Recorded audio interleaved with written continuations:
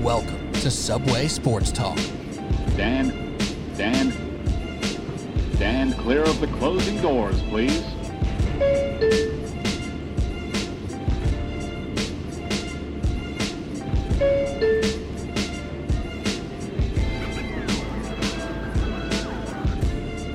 All right, here we go. Subway Sports Talk. My name is Peter Kennedy, and I am your host. Thank you so much, as always, for tuning in to SST on Apple Podcasts app, Spotify, where you listen to podcasts. We appreciate you the same.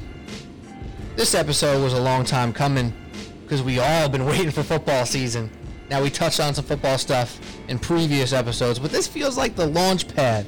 Because if you were with Subway Sports Talk last season, not only did my guest and I go on a pretty damn good run with our picks throughout the whole season, more so him than I, but we came out here every week, 17 weeks in a row, talking NFL football, breaking it down for y'all, and we're back again, starting now.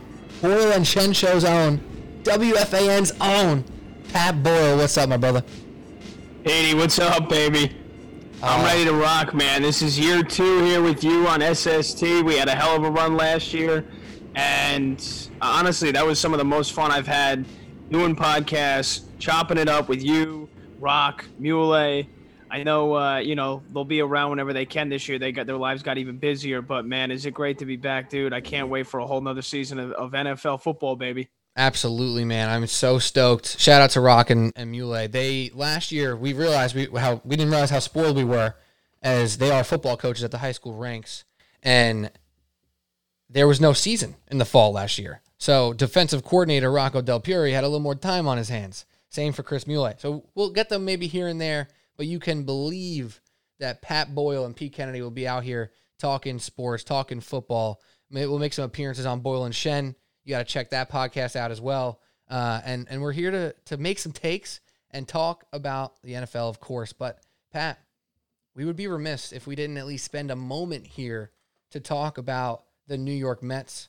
And maybe we could sprinkle in some Yankees talk. But let's be honest, the Mets have been the topic of conversation. I know I saw on your Twitter that since your debut show, by the way, congratulations on WFAN, Pat Boyle. Thank you, sir. If y'all heard him, y'all are real ones. If not, you better check him out. He's out here. You were talking about how the Mets are one of the best reality TV shows in the game right now. They're out here just making news for all the wrong reasons, left and right. Yet, as we sit here tonight, 11 p.m. on a Thursday evening, they've won 5 in a row. And that playoff hope that we deemed gone forever is semi-back. Now, I don't want to overreact. I don't want to look at this the wrong way. Now, Pat, you've been a truth teller here on the Mets for a minute now, so I'll let you get on board here. Are they done? Are they a joke? Are they alive? And are they a joke? What is it? Are all of the above? They've been an absolute wreck. The thumbs down, Sandy Alderson, the drunk GM. What is going on with this reality TV show that is the New York Mets? Well, they're on their way to another Emmy, Pete. Or, at least they should be. I mean, they're the gift that never stops giving. It is something new every single day. You had the thumbs down. You had, they're booing at the fans after they go through a stretch in which I believe they went 5-16 over the course of a 3-week stretch and went from having a 5-game lead in the NL East to having a 6-game deficit in the division, in the most mediocre division. It's so bad I can't even say the word. In the most mediocre division in all of baseball, all they had to do was basically play slightly above 500 baseball for those 3 weeks, and they would have had a lead still in the NL East. But the beginning and the end for the New York Mets was the trade deadline, because one, they should have gotten Chris Bryant, and instead they failed and had to go for Javi Baez, which I love Baez. I love, as a Cubs fan, I love both of them. I thought they couldn't go wrong with either guy. Baez is the better defender. He's one of the best defenders in the game. He gives you great power. Yes, he's probably the most undisciplined hitter in the entire league, whereas KB is a little bit more consistent. But, again, either way, I thought he was going to be good. But then Baez gets hurt right away, and they didn't improve the pitching at all. They got Trevor Williams, who they again, he's basically been down in AAA since they got him. So a team that at the time was first in the division and thinking that they're real legit contenders for a World Series title. Yes, we were thinking that about the Mets just over a month ago. They go out and they basically do nothing on the pitching side. They get Rich Hill, who, again, Tampa Bay, the smartest organization in baseball. They saw he was declining after a strong start to the season. They send him off, and what does he do? He's had basically a 5 ERA since he came to the Mets. Mm-hmm. And then we find out Jacob deGrom is basically going to be shut down for the rest of the year, at least till September. And then once the tailspin started, we're not going to see deGrom for the rest of the season. There's no shot. 99.9% chance Jacob deGrom is done for the year, especially with how the Mets have performed. So for me, that was the beginning of the end. And then it's only gotten worse since. The tailspin that they went through, the fans booing the hell out of them. Then they boo back with the thumbs down, which is, I mean, it was just blown totally out of proportion. I know you covered a lot of that. Oh, yeah. On Twitter and on SST, so I won't have to rehash that for your listeners, but it was just completely blown out of proportion. And then it seems like the Mets start winning games, and Sunday they win, and it seems all is okay again. But then again, we get the thumbs down thing, and now we get their GM put on administrative leave, basically done. He's out of a job after this year because he's drunk driving after he's at Steve Cohen's house. I mean, can somebody call the guy an Uber after he leaves? My God. Dude, it's unbelievable. It's just one thing after another for the Mets. And yes, Pete, to answer your question, technically they still have a chance. They're hanging by a thread because we, as Mets fans, remember the Mets blew that colossal 7-game lead in September. One of the biggest collapses basically 10 years ago. I think that was 2012. So it is very possible that the Atlanta Braves can do it. That being said, the Atlanta Braves did what the Mets couldn't do, and that is improve in numerous positions at the trade deadline. I mean, as we said, that Atlanta just got done basically getting swept by the Dodgers. Yeah. So, again, the Mets still have a mathematical chance. They're 4.5 games back with a month to play. It is very possibility. It is possible. But seeing the way this team has performed over the last several weeks, even though they've now won 5 games in a row, no, they're not going to do it. They don't have the pitching. They don't have the starting pitching. And for basically all of this season, the offense has been putrid. Hitting with runners in scoring position until these last couple of days has been absolute dog shit. And I'm not going to sit here and be fooled into thinking that this Mets offense is not going to spring itself to life and be one of the best lineups in the MLB here over the final month of the season. That and the fact that the starting pitching is basically still depleted and you're missing the best pitcher on the planet. No, this Mets team will probably finish about 4 games shy of the division, and Steve Cohen's going to clean house. And that's probably what should happen and what maybe you could probably say that needs to happen, right? It's we're going to get into the Giants in a minute here, and there's a take with the Giants that's very similar. It's like, if they go mediocre and have like some promising things but some negative things, that might be the worst outcome because you don't know if you should fire the OC. You don't know if you should fire the GM. You almost want an absolute in either direction. The Mets are kind of the same thing right now in the sense where you probably don't want Sandy Alderson there. I heard you producing Tom Lugauer and McMonagle's afternoon drive show today, and they were talking about how they can't believe people still like Alderson, and I agree with them. What is there to like about the guy? But let me ask you a question, Pat. How many teams in the league have scored less runs than the New York Mets? Do you know? I would say I think it's only 2 teams have scored less runs. Maybe it's 3 at this point. It's only 1 team now. The Pittsburgh Pirates are the only team to not have scored 500 runs this year, and the Mets have 501. So you're telling me the Detroit Tigers and the Baltimore Orioles and the Arizona Diamondbacks have all scored more runs than the New York Mets by the amounts of like 50, 60, 70 runs. People think this team can make the playoffs, and somehow they're still only 4.5 games out. 6% chance, man. It's so crazy, right? Because there's actually a chance. Here's the path, and I'm not saying it's going to happen, obviously, but here's the path for the Mets to win the division. The Braves continue to slide after they were extraordinarily hot for a run there. The Phillies cool off because they're actually hotter than the Mets right now. And the Mets play the Marlins 6 more times this season. That's 6 more times in September. If they take care of business, pull a Tampa Bay Rays against the Orioles, and just dominate the Marlins, that is an opportunity for them to rise up the ranks. They just did it. Just a couple days ago, they were 7 games out of the division. They're now 4.5 games out. Now, the Braves and Phillies are playing each other, so you kind of just got to root for them to beat each other up a little bit. but 6 games against the Marlins. They got 3 up against the Nationals here, who are now only 1 game up against over the Marlins. So they're tanking. They're done. They don't care. So you got to handle your business against the Nationals and Marlins. If they could actually take care of that business and go 8-1 in those 9 games, that's the path. If they don't dominate those 2 bad teams who don't care about the rest of the season, then they obviously don't deserve to be there. They probably don't deserve to be there anyway. But that's the path. 9 games against 2 crap teams. And yeah, even then, I mean, the Braves, they kind of have an easy schedule as well. I'm looking at their schedule now. They started the series on Thursday night with Colorado. That's 4 games. They play the Nationals for 3 games. They play the Marlins for 3 games. They play the Rockies for 3 games. So, I mean, you look at that. Again, they play Colorado. So they play Colorado 7 times here over the next 2 weeks. They play the Nationals 3 times, the Marlins 3 times. And then they also have a 4-game set on the road with the Diamondbacks. Basically, so they one got of the worst teams in the LB. So they have a pretty cakey schedule as well. Yeah. I'll tell you this though. I'll go as far for this here for Mets fans that are listening in.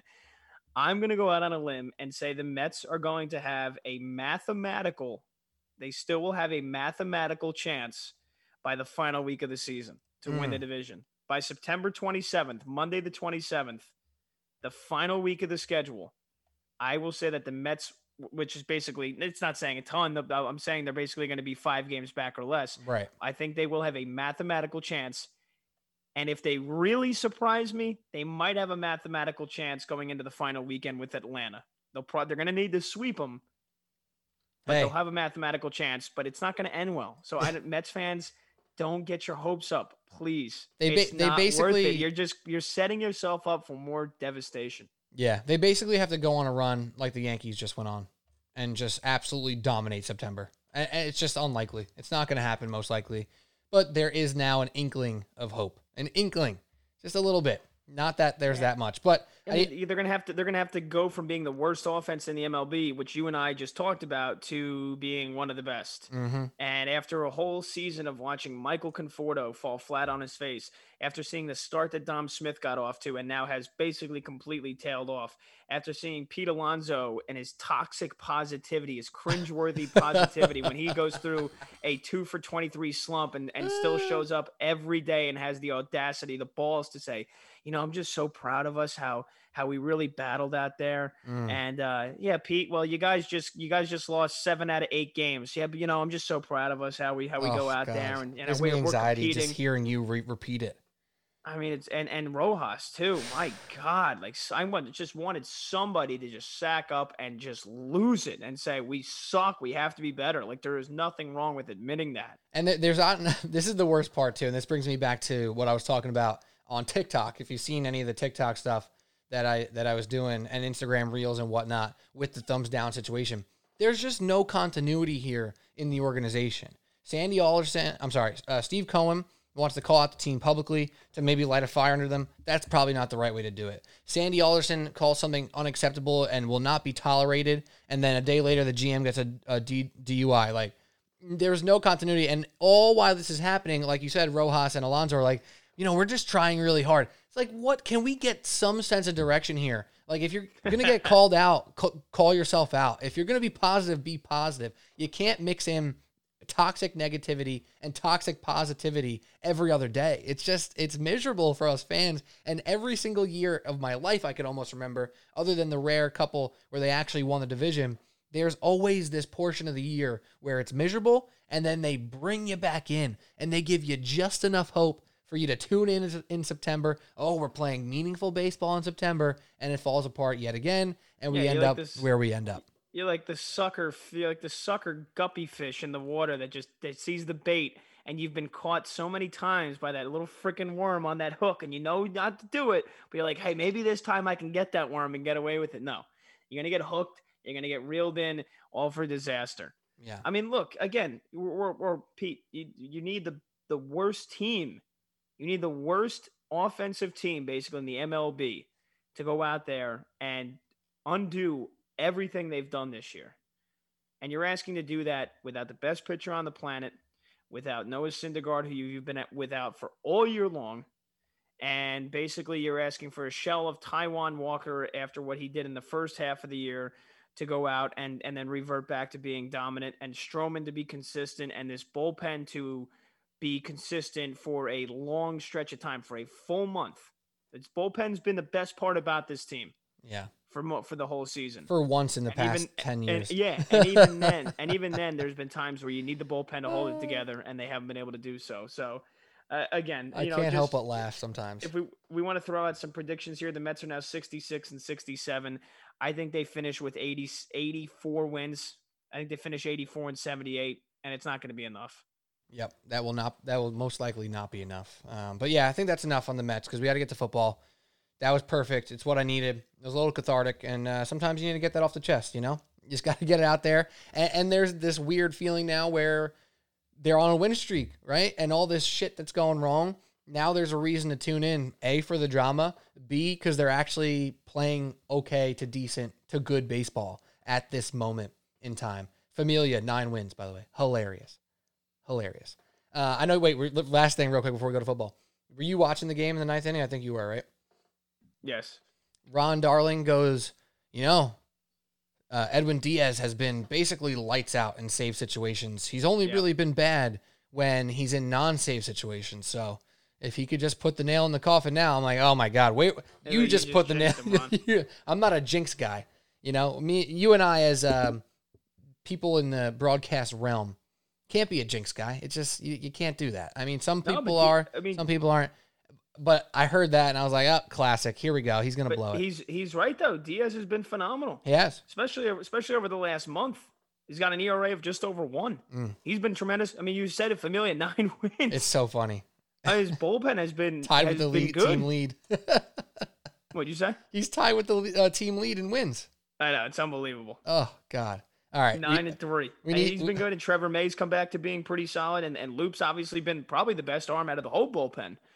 So those 4 guys right there, I mean, it's a shame. It really is a shame. And so many people on the fan, I'm like, do you watch the games? They're like, well, who's most to blame here for this Mets season? So what are you talking about? Who's most to blame? Do you watch the offense put up 2 runs, 3 runs night after night, and fail miserably with runners in scoring position and every single clutch situation? What do you mean, who is to blame? Yep.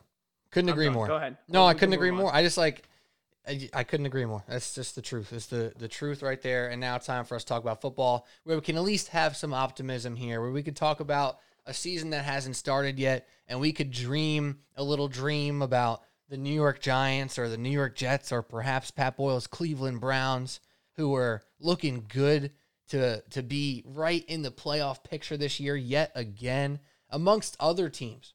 Some teams may be more so than others, with rookie quarterbacks nonetheless. And that's where we're going to start our conversation. Now, that obviously means Mac Jones.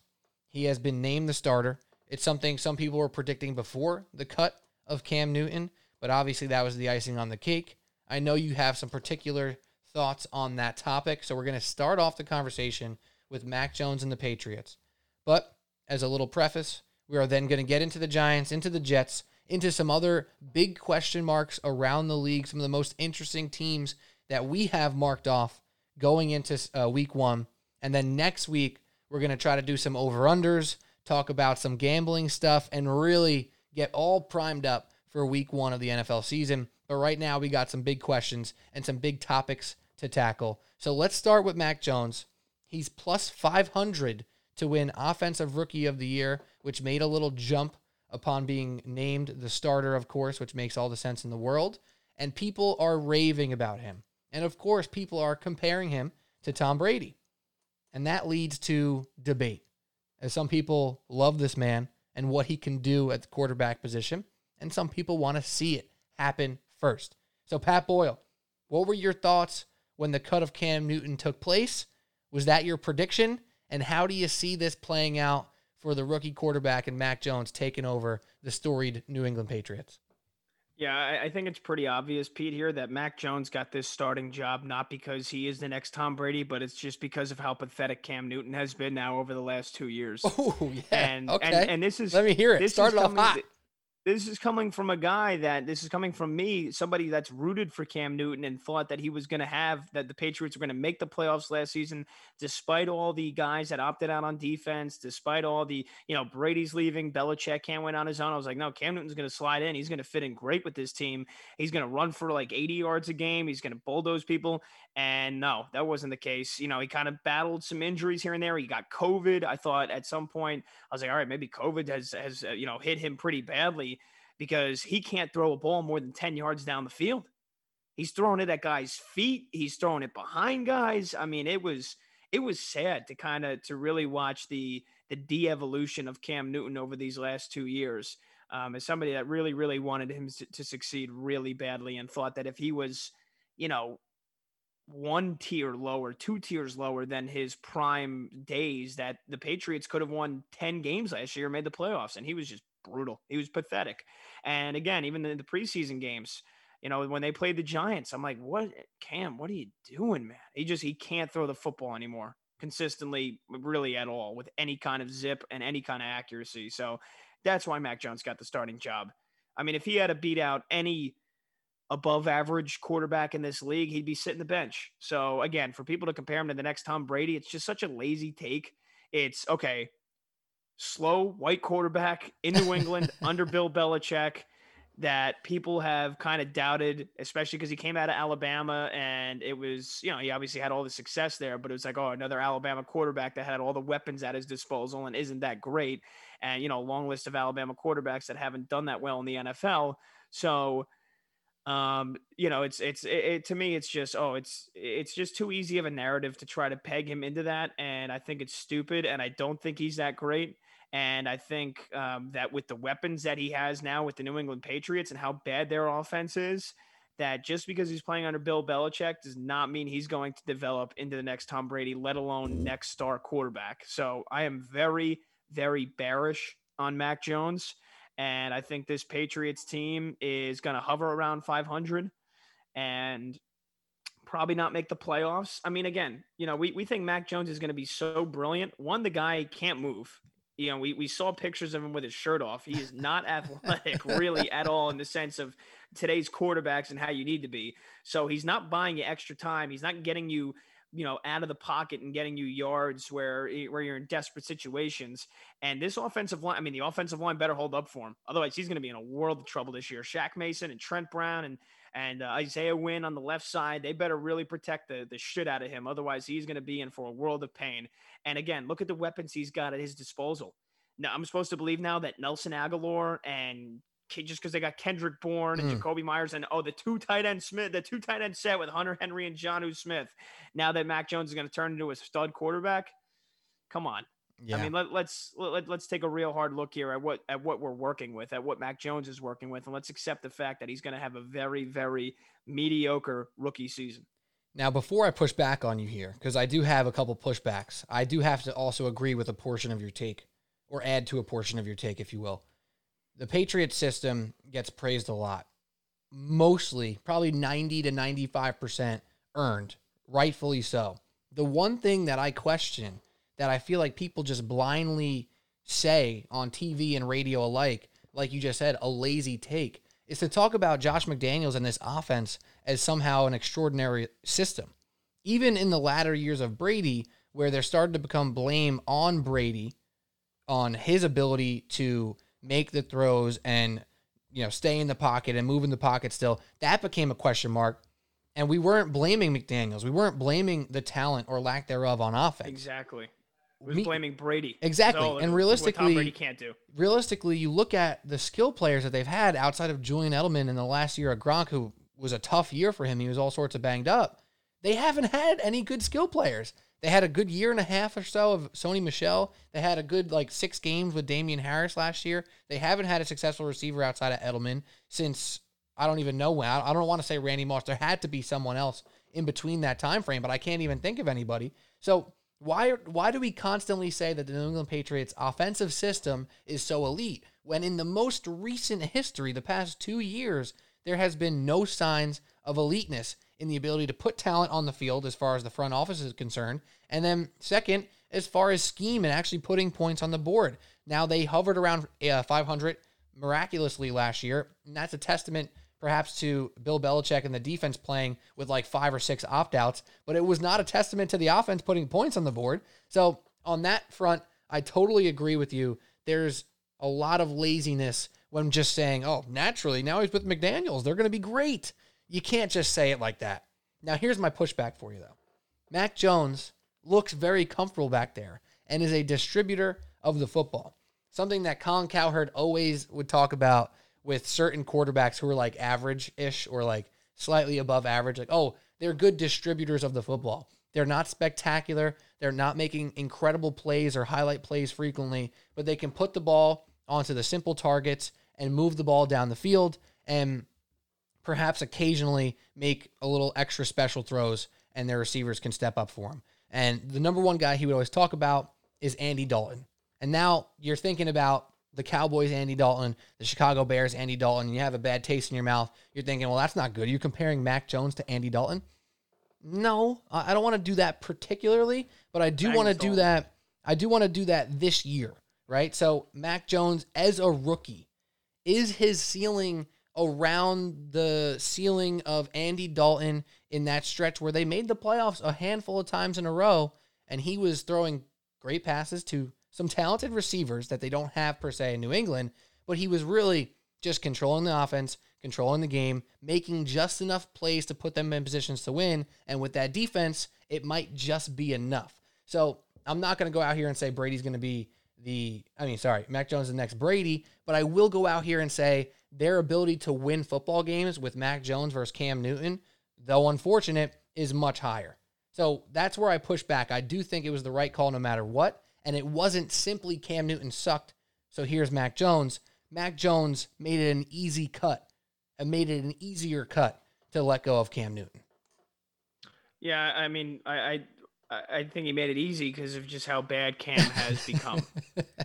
It was bad, man. I mean, Pete, he's so bad now that they didn't even keep him on the team. They just straight up released him. They're like, Brian Hoyer, you got us. You have to have really little faith in your quarterback that now you're going to roll with. Guess who? Guess who's still the backup quarterback now in New England? Mr. Jarrett Stidham. Oh, I thought it was Brian Hoyer. No, I got the depth chart pulled up right still? here. They still have Hoyer on the roster, though, no? I just see Mac Jones and Jarrett Stidham. Damn, that's a shame. I thought it was Hoyer. All right, continue. Unless RotoWire, which is usually never wrong, they're spot on. I trust you. That it's Mac Jones and Jarrett Stidham. So you have to have that little faith in Cam Newton that you're just going to straight up release him and at least not say, okay, hey, you're our guy if Mac Jones gets hurt. And then again, who knows Cam Newton, if he's not the starter, maybe he just said, all right, just trade me, release me, whatever you got to do. I can't be the backup to a rookie. So, yeah. But again, he's that bad. And I hope Cam Newton's, maybe has his Zen moment and kind of finds whatever he's been missing for the last 2 years and kind of makes a nice little comeback. His shoulder. That's what it is. It's not about his Zen. Exactly. Honestly, all the reports talked about him being an awesome guy and everybody loved him and Belichick raved about him, which Belichick doesn't rave about anybody. It's nothing about Cam Newton, the human being. Nothing about Cam Newton, the leader. It's all about Cam Newton, the thrower of the football. Cannot distribute the football at all. He's the opposite. He's like the anti-Andy Dalton at this point, and that's bad. You don't want to be worse than Andy Dalton, especially now. So I feel you. That does want me to move, though, to the rest of the AFC East here, because I don't want to spend too much time simply on the Patriots. We kind of continue where they land maybe in the AFC East. We can talk about the Jets a little bit, and we could also talk about the two also interesting teams in the AFC East. So I want to pose this question to you, and then you could take it wherever you want after that quarterback conversation, in regards to who's going to win division or who's going to, fight for a wild card, etc. But my question for you, what do you think's more likely here, Pat? That Josh Allen takes a step backwards and, regresses after his incredible season last year where he made a huge leap from year 2 to 3, or that Tua makes a huge leap from year 1 to 2 and establishes himself as a franchise quarterback? So more likely, Allen regression or Tua progression? What's more likely is the Tua progression, because I don't think it's very likely that Josh Allen regresses. I think he is an absolute stud of a quarterback. I mean, we saw on a week-to-week basis with how many times they put Buffalo in prime time with good reason, just how incredible Josh Allen is, whether it's extending plays with his legs, being able to throw the ball off his back foot across his body to all parts of the field. I mean, he's got an incredible set of weapons around him, but as somebody that said Justin Herbert was going to be the sparkling quarterback of the two between him and Tua Tagovailoa. Who said it? I did. I know. I did. I said it many times. On this podcast. Yes. But no, now that Tua is in year 2, it's time to take the brakes off of him. It's time to take the training wheels off and let the kid go to work, because Miami had a spectacular defense. They had one of the best special teams in the NFL. They're tremendously coached. And, Brian Flores has done an amazing job. The only thing that kept this team back from being a legit threat in the league was the offense. And it was the fact that Tua, you're expecting him to get pulled almost every single game, because the defense keeps you in the game and you're down 13-3 or 13-6 or 13-7 going into the fourth quarter every game. And it's like, all right, let's go to the old man. Let's go to Ryan Fitzpatrick, because he at least gives us a chance. He can throw the ball down the field. We have zero faith that Tua can do that. But then again, they're not drawing up plays for him to do that. They're drawing up West Coast offense, little 6-7 throws, as if he's Eli Manning, 39-year-old Eli Manning, who can't throw the football, as if the kid's not 21 years old and doesn't have a rocket of an arm. So take the training wheels off of Tua this year. Let him throw the ball down the field. Start drawing up some plays where you can do some damage as an offense, and not just hope that the 5-6 rotation running backs that Miami had last year due to injury, now that they hope that Gaskin and Malcolm Brown and Salvon Ahmed can stay healthy, hopefully they can run the ball. And that then opens up the offense for Tua to then spread it out, get his guy Devontae Parker the ball down the field, get Jalen Waddle involved now this year, and hopefully Mike Gesicki can, be more Jekyll than he was Hyde, because sometimes he looked like a future Pro Bowl, and other times you couldn't even find the guy on the field. So hopefully Tua, they take the wheels off him this year. They let the kid develop here in his second season. They let him throw the ball down the field, because I think he can have a special season. I think Miami can really be an 11 or even a 12-win team this year. Oh, I love that. And it reminds me of last year. Speaking of your so far spot-on take on Justin Herbert versus Tua, I will add on your current take on Tua. It reminds me of when Chris Muley, Dolphins fan, SST co-host last year, he said, oh, this guy Chan Gailey is the offensive coordinator. What is he, 82 years old? And he ended up being like 67 or something. I forget what his actual age was, but it wasn't 82. It was just old. And Muley's like, well, he looks like he's damn 82. How is this guy the offensive coordinator? Well, that guy was Ryan Fitzpatrick's guy. They had been together in multiple stops along the way, along Fitzpatrick's career, and he wasn't built for Tua, nor did he care to build an offense for Tua. So that's one. I had 3 reasons why Tua can progress. You said one of them. The weapons are improved if Waddle can perform, and Gesicki and Parker are both on the field, as well as healthy running backs. That's number 1. Number 2 is no more Chan Gailey, no more old offense that's not built for Tua, where they're actually going to allow him to throw the ball down the field. And number 3, which I do think is important, which kind of gets mentioned, but it's hard to quantify. Last year, he was just about a year off of a really serious hip injury and surgery. So to give him the grace period of this second season, where usually quarterbacks can show something by year 2, a la Daniel Jones, perhaps. We'll get there in a minute. Usually what you have by year 2. Josh Allen is the exception. He's one of the rare guys who made a ginormous leap. Now, he showed flashes of being great, but he did not show the ability to do what he did last year in years 1 or 2. So this is the year for Tua to target and show what he can do to be a franchise quarterback. And those 3 reasons, I think, are pretty fair to think why he could actually make a leap. Now, it's not going to be a leap to what Josh Allen did, but from what he just did in his first, 8 games he started last year to this next 16, hopefully, or 17, hopefully, that he can start and stay healthy for, why not see Tua push the ball again? Why not see him connect with his old Alabama pal, Jalen Waddle, for big plays? It didn't happen last year, but it seems like it could this year. Yeah, I love obviously getting Waddle in the draft, and you mentioned it, Chan Gailey, guy who's operating in some of the the older eras of football in terms of the offense, as I'm sure Muley was probably nobody was happier than Muley that that Changeli resign, and they're going with co-offensive coordinators this year in Studesville and Godsey, the guys who were, the tight ends and quarterback coach. They get promotion. Be interesting to see how they want to run that offense, but it's two guys that know the team well. Obviously, you get promoting from internal. And was it the new quarterback coach is Charlie Fry, who has worked with Tua in the past. You mentioned that he's got the connection with Waddle. Hopefully everything can come together nicely for this Miami offense, because that is the missing link of an otherwise really, really solid football team. And now if you talk about quarterback specifically, which we have been here with the Dolphins, Bills, and Patriots, that leads us to one more team in the AFC East.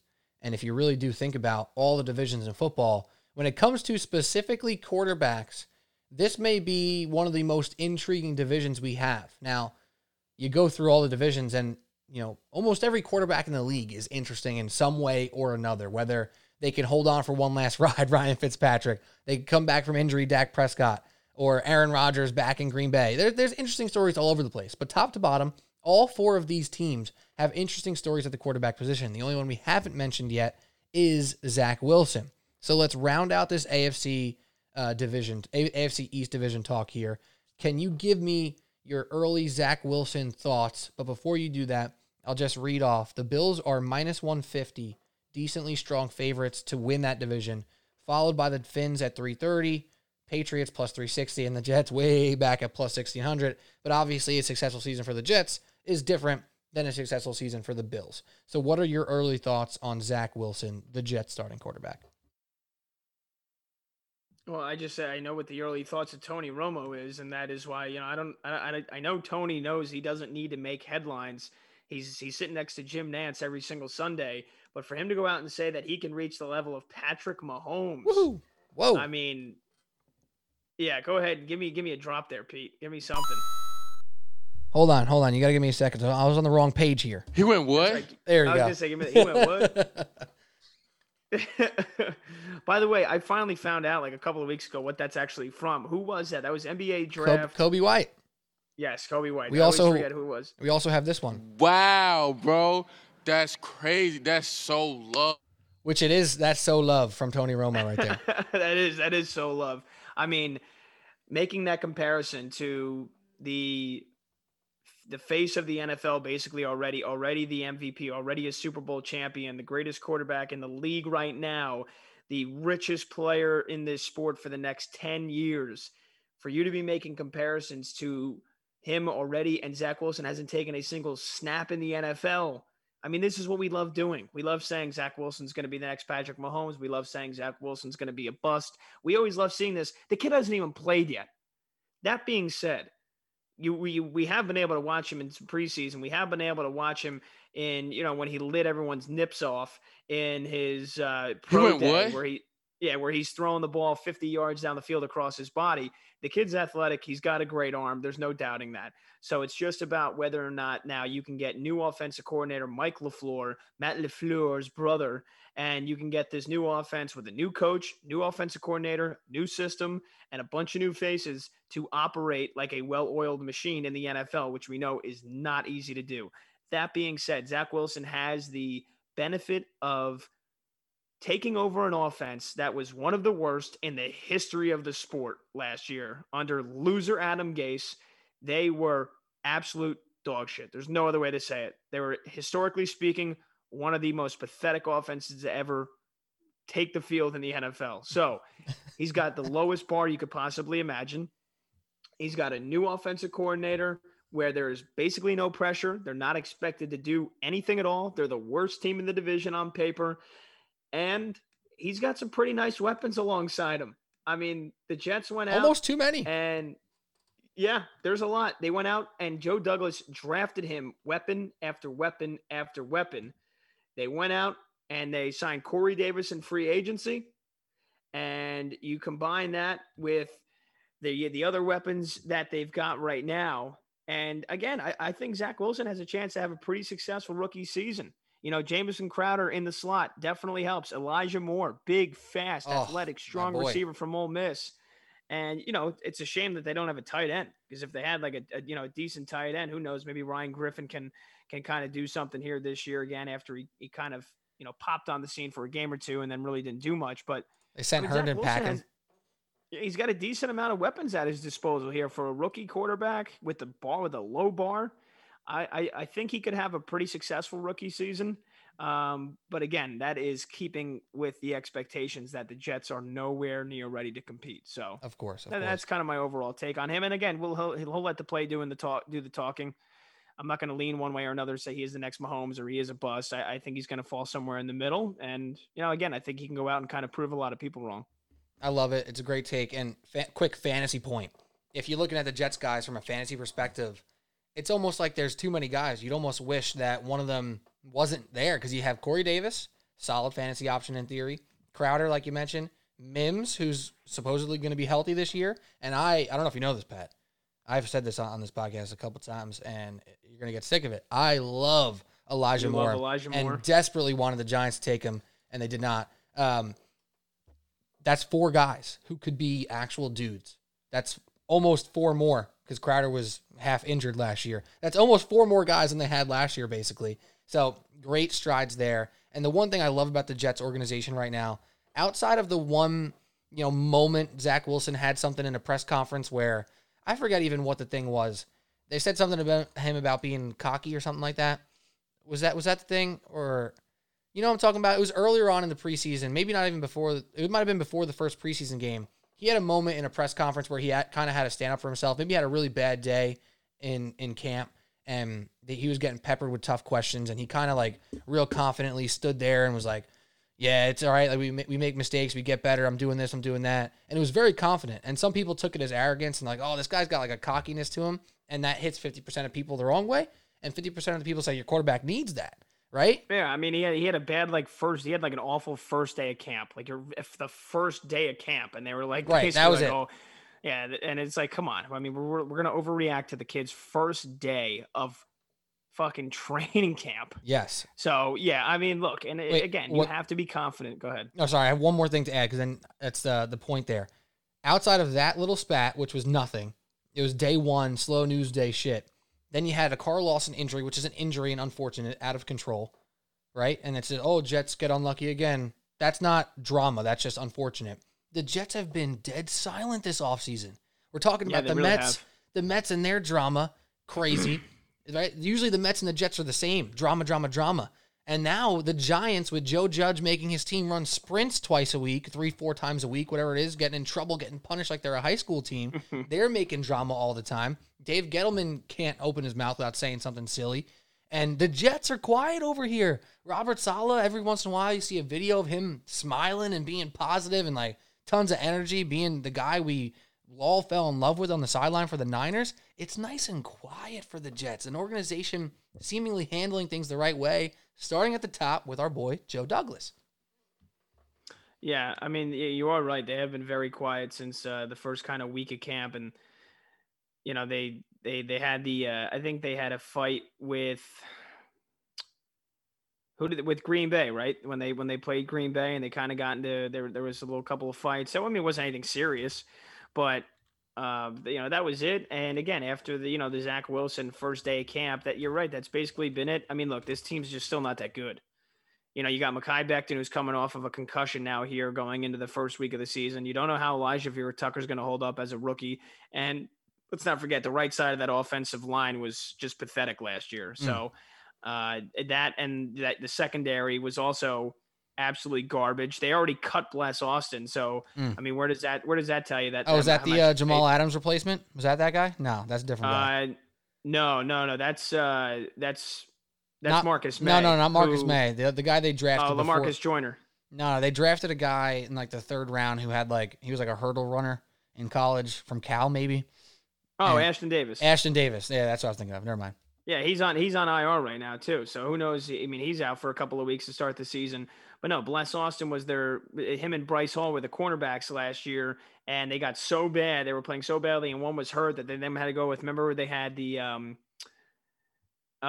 Lamar Jackson. They had the Lamar Jackson cornerback, and people are like, geez, they got, there's another Lamar Jackson in the league. We don't even know who he is, and he's the one that got burned.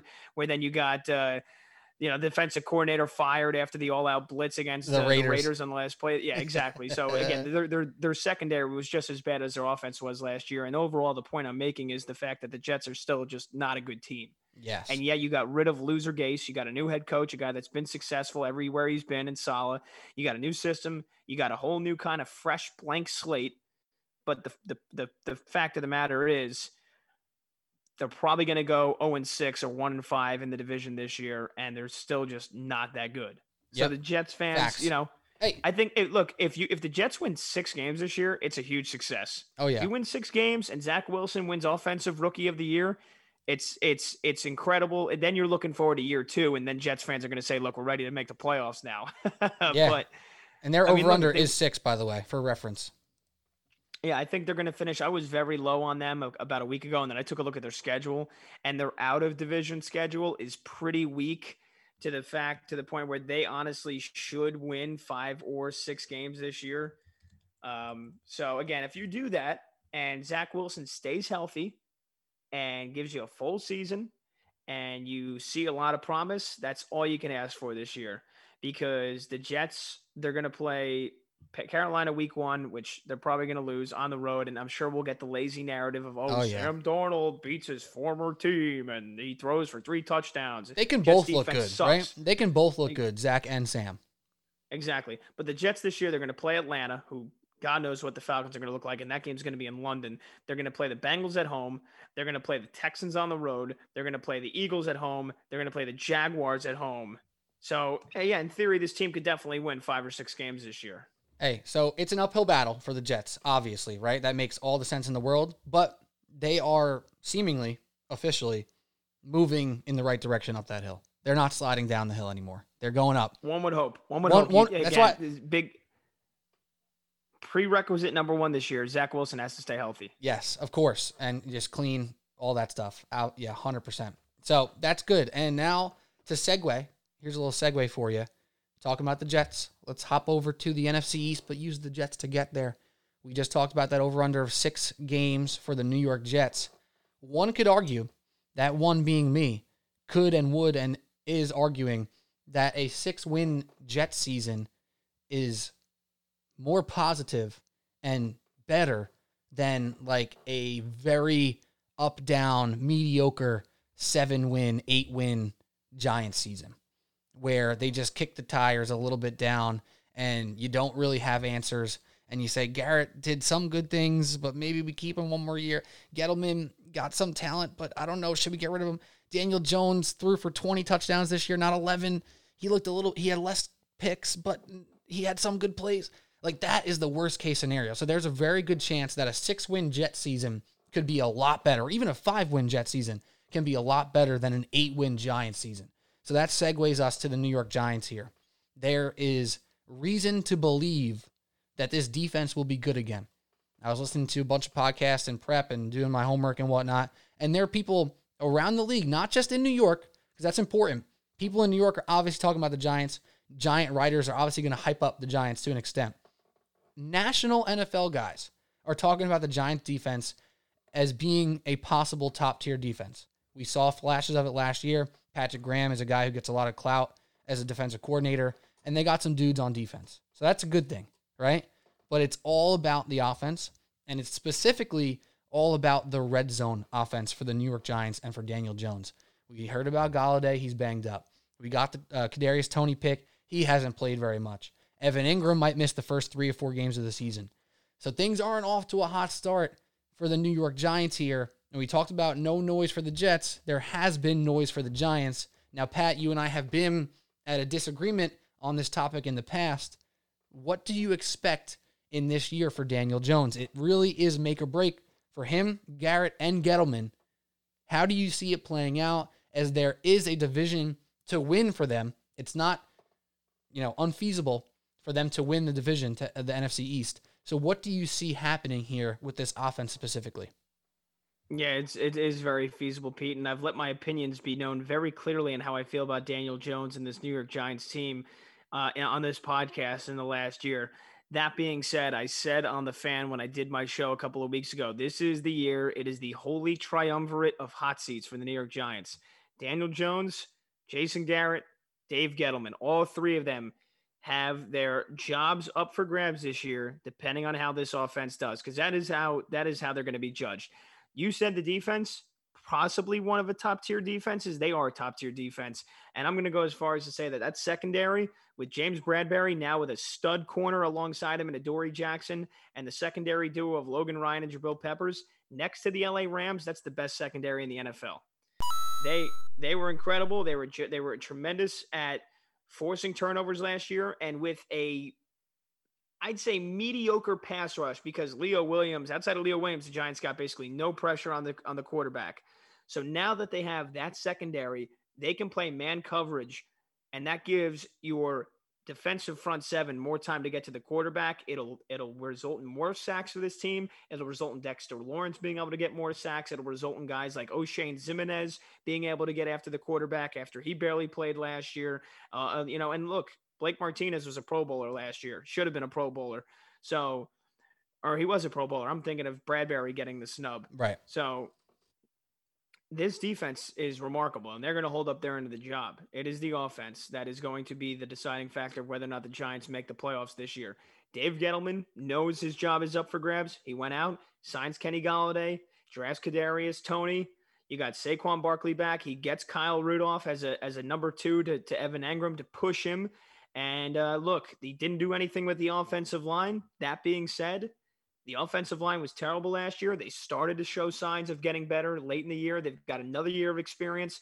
So you need Andrew Thomas to have a big year too. You need Nick Gates to be the leader of this offensive line. You need Will Hernandez and Matt Pert on the right side to hold up their end and protect Daniel Jones and protect him on that strong side blitz.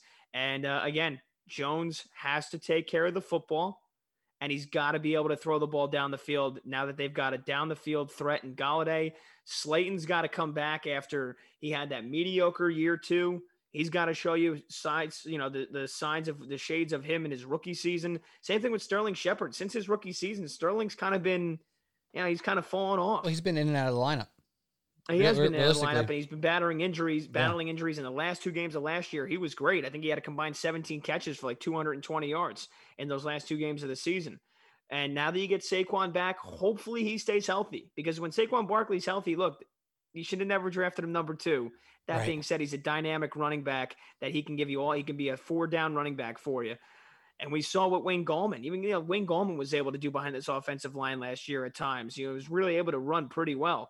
So if the run game is there, that makes it easier on Jones, but he's got to take care of the football, and he can't make throws like he did in the end zone in that preseason game against New England Patriots, because I've been the biggest defender of Daniel Jones. You know it. Mark Shen knows it. All the listeners of this podcast probably know it by now. I've been the biggest defender of Daniel Jones because I think he's primed for a huge breakout year 3 here. I think he's going to throw for 4,000 yards. I think he's going to throw for 35 touchdowns this year. And I do think this Giants offense is finally going to break the shackles of being one of the worst offenses in the NFL over the last 2 years. And I do think this is a 10-win year for the New York Giants. And I think they win the NFC East. Oh my gosh.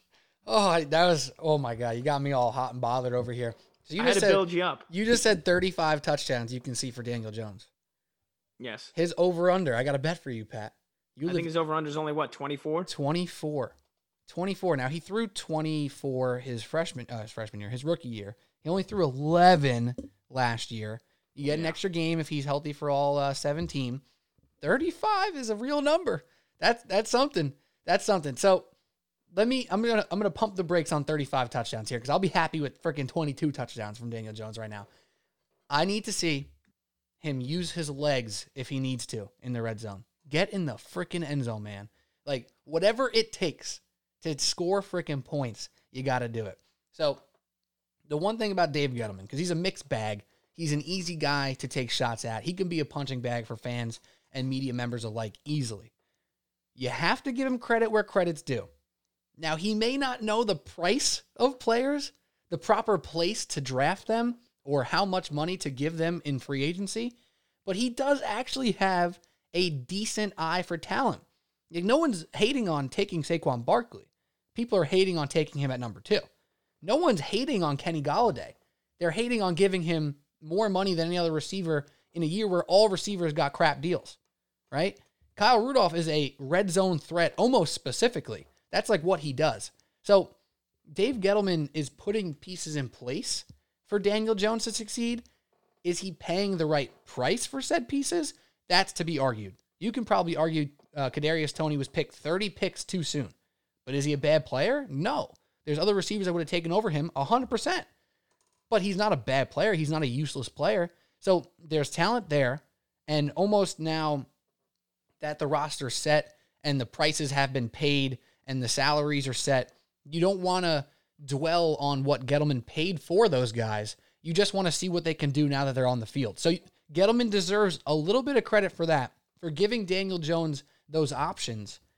And you got to push away the price. Kind of like we talked about on the Boyle and Shen show with Leonard Williams. You were not happy with the price they paid for him, but you're not particularly hating on the player, Leonard Williams. You just said you think he's pretty damn good for them, right? It's just they paid him a lot. So Gettleman's putting talent around the team. He just might not be paying the right price. But that doesn't matter once the games start.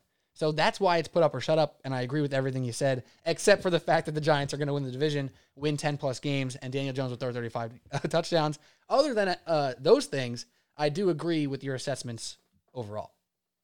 Yeah, I mean, look, and last year, look, Pat Shurmur was a terrible coach, and we get that. And even then, under Pat Shurmur, Daniel Jones had a pretty healthy rookie season. So that being said, last year he had to learn a new offense for the second straight year with Jason Garrett. And again, Jason Garrett's job is just as much up for grabs this year as Daniel Jones and Dave Gettleman.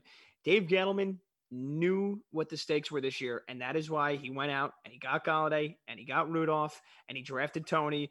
So he's done his job. He's given Daniel Jones the weapons he needs to succeed, even more so than his rookie year, which again, I thought was pretty decent. If he limits the turnovers and puts up the same numbers otherwise, damn good season for Daniel Jones. Jason Garrett needs to hold up his end of the bargain. He needs to develop Daniel Jones. That's the job of the offensive coordinator. I'm not holding my breath. Develop your quarterback. What'd you say? I'm not holding my breath. No. Well, again, it's his second year now.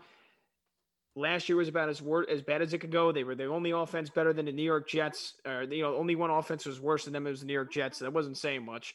But again, for Jones, Barkley gets hurt. Second straight year with a new offensive system and a new offensive coordinator. The offensive line was terrible. The Giants dropped 8% of their targets, which was fifth worst in the NFL. So look, there's no more time for excuses here in year 3 for Daniel Jones. He's got the weapons. Second year under the offensive coordinator. He's got Barkley back. You think that the wide receiving core can't possibly drop as many passes as they did last year, and that the offensive line can't be as bad as they were last year. And that is why, coupled with the fact that I think he's just motivated, he's more mature, he's ready to take that huge step, he's ready to be a leader. That's why I think Daniel Jones is primed for a, comparatively speaking, big year, which I think is 3,500 yards and 4,000 yards and 35 touchdowns. I think it's very attainable, Pete. Ooh, you better hammer that over, brother.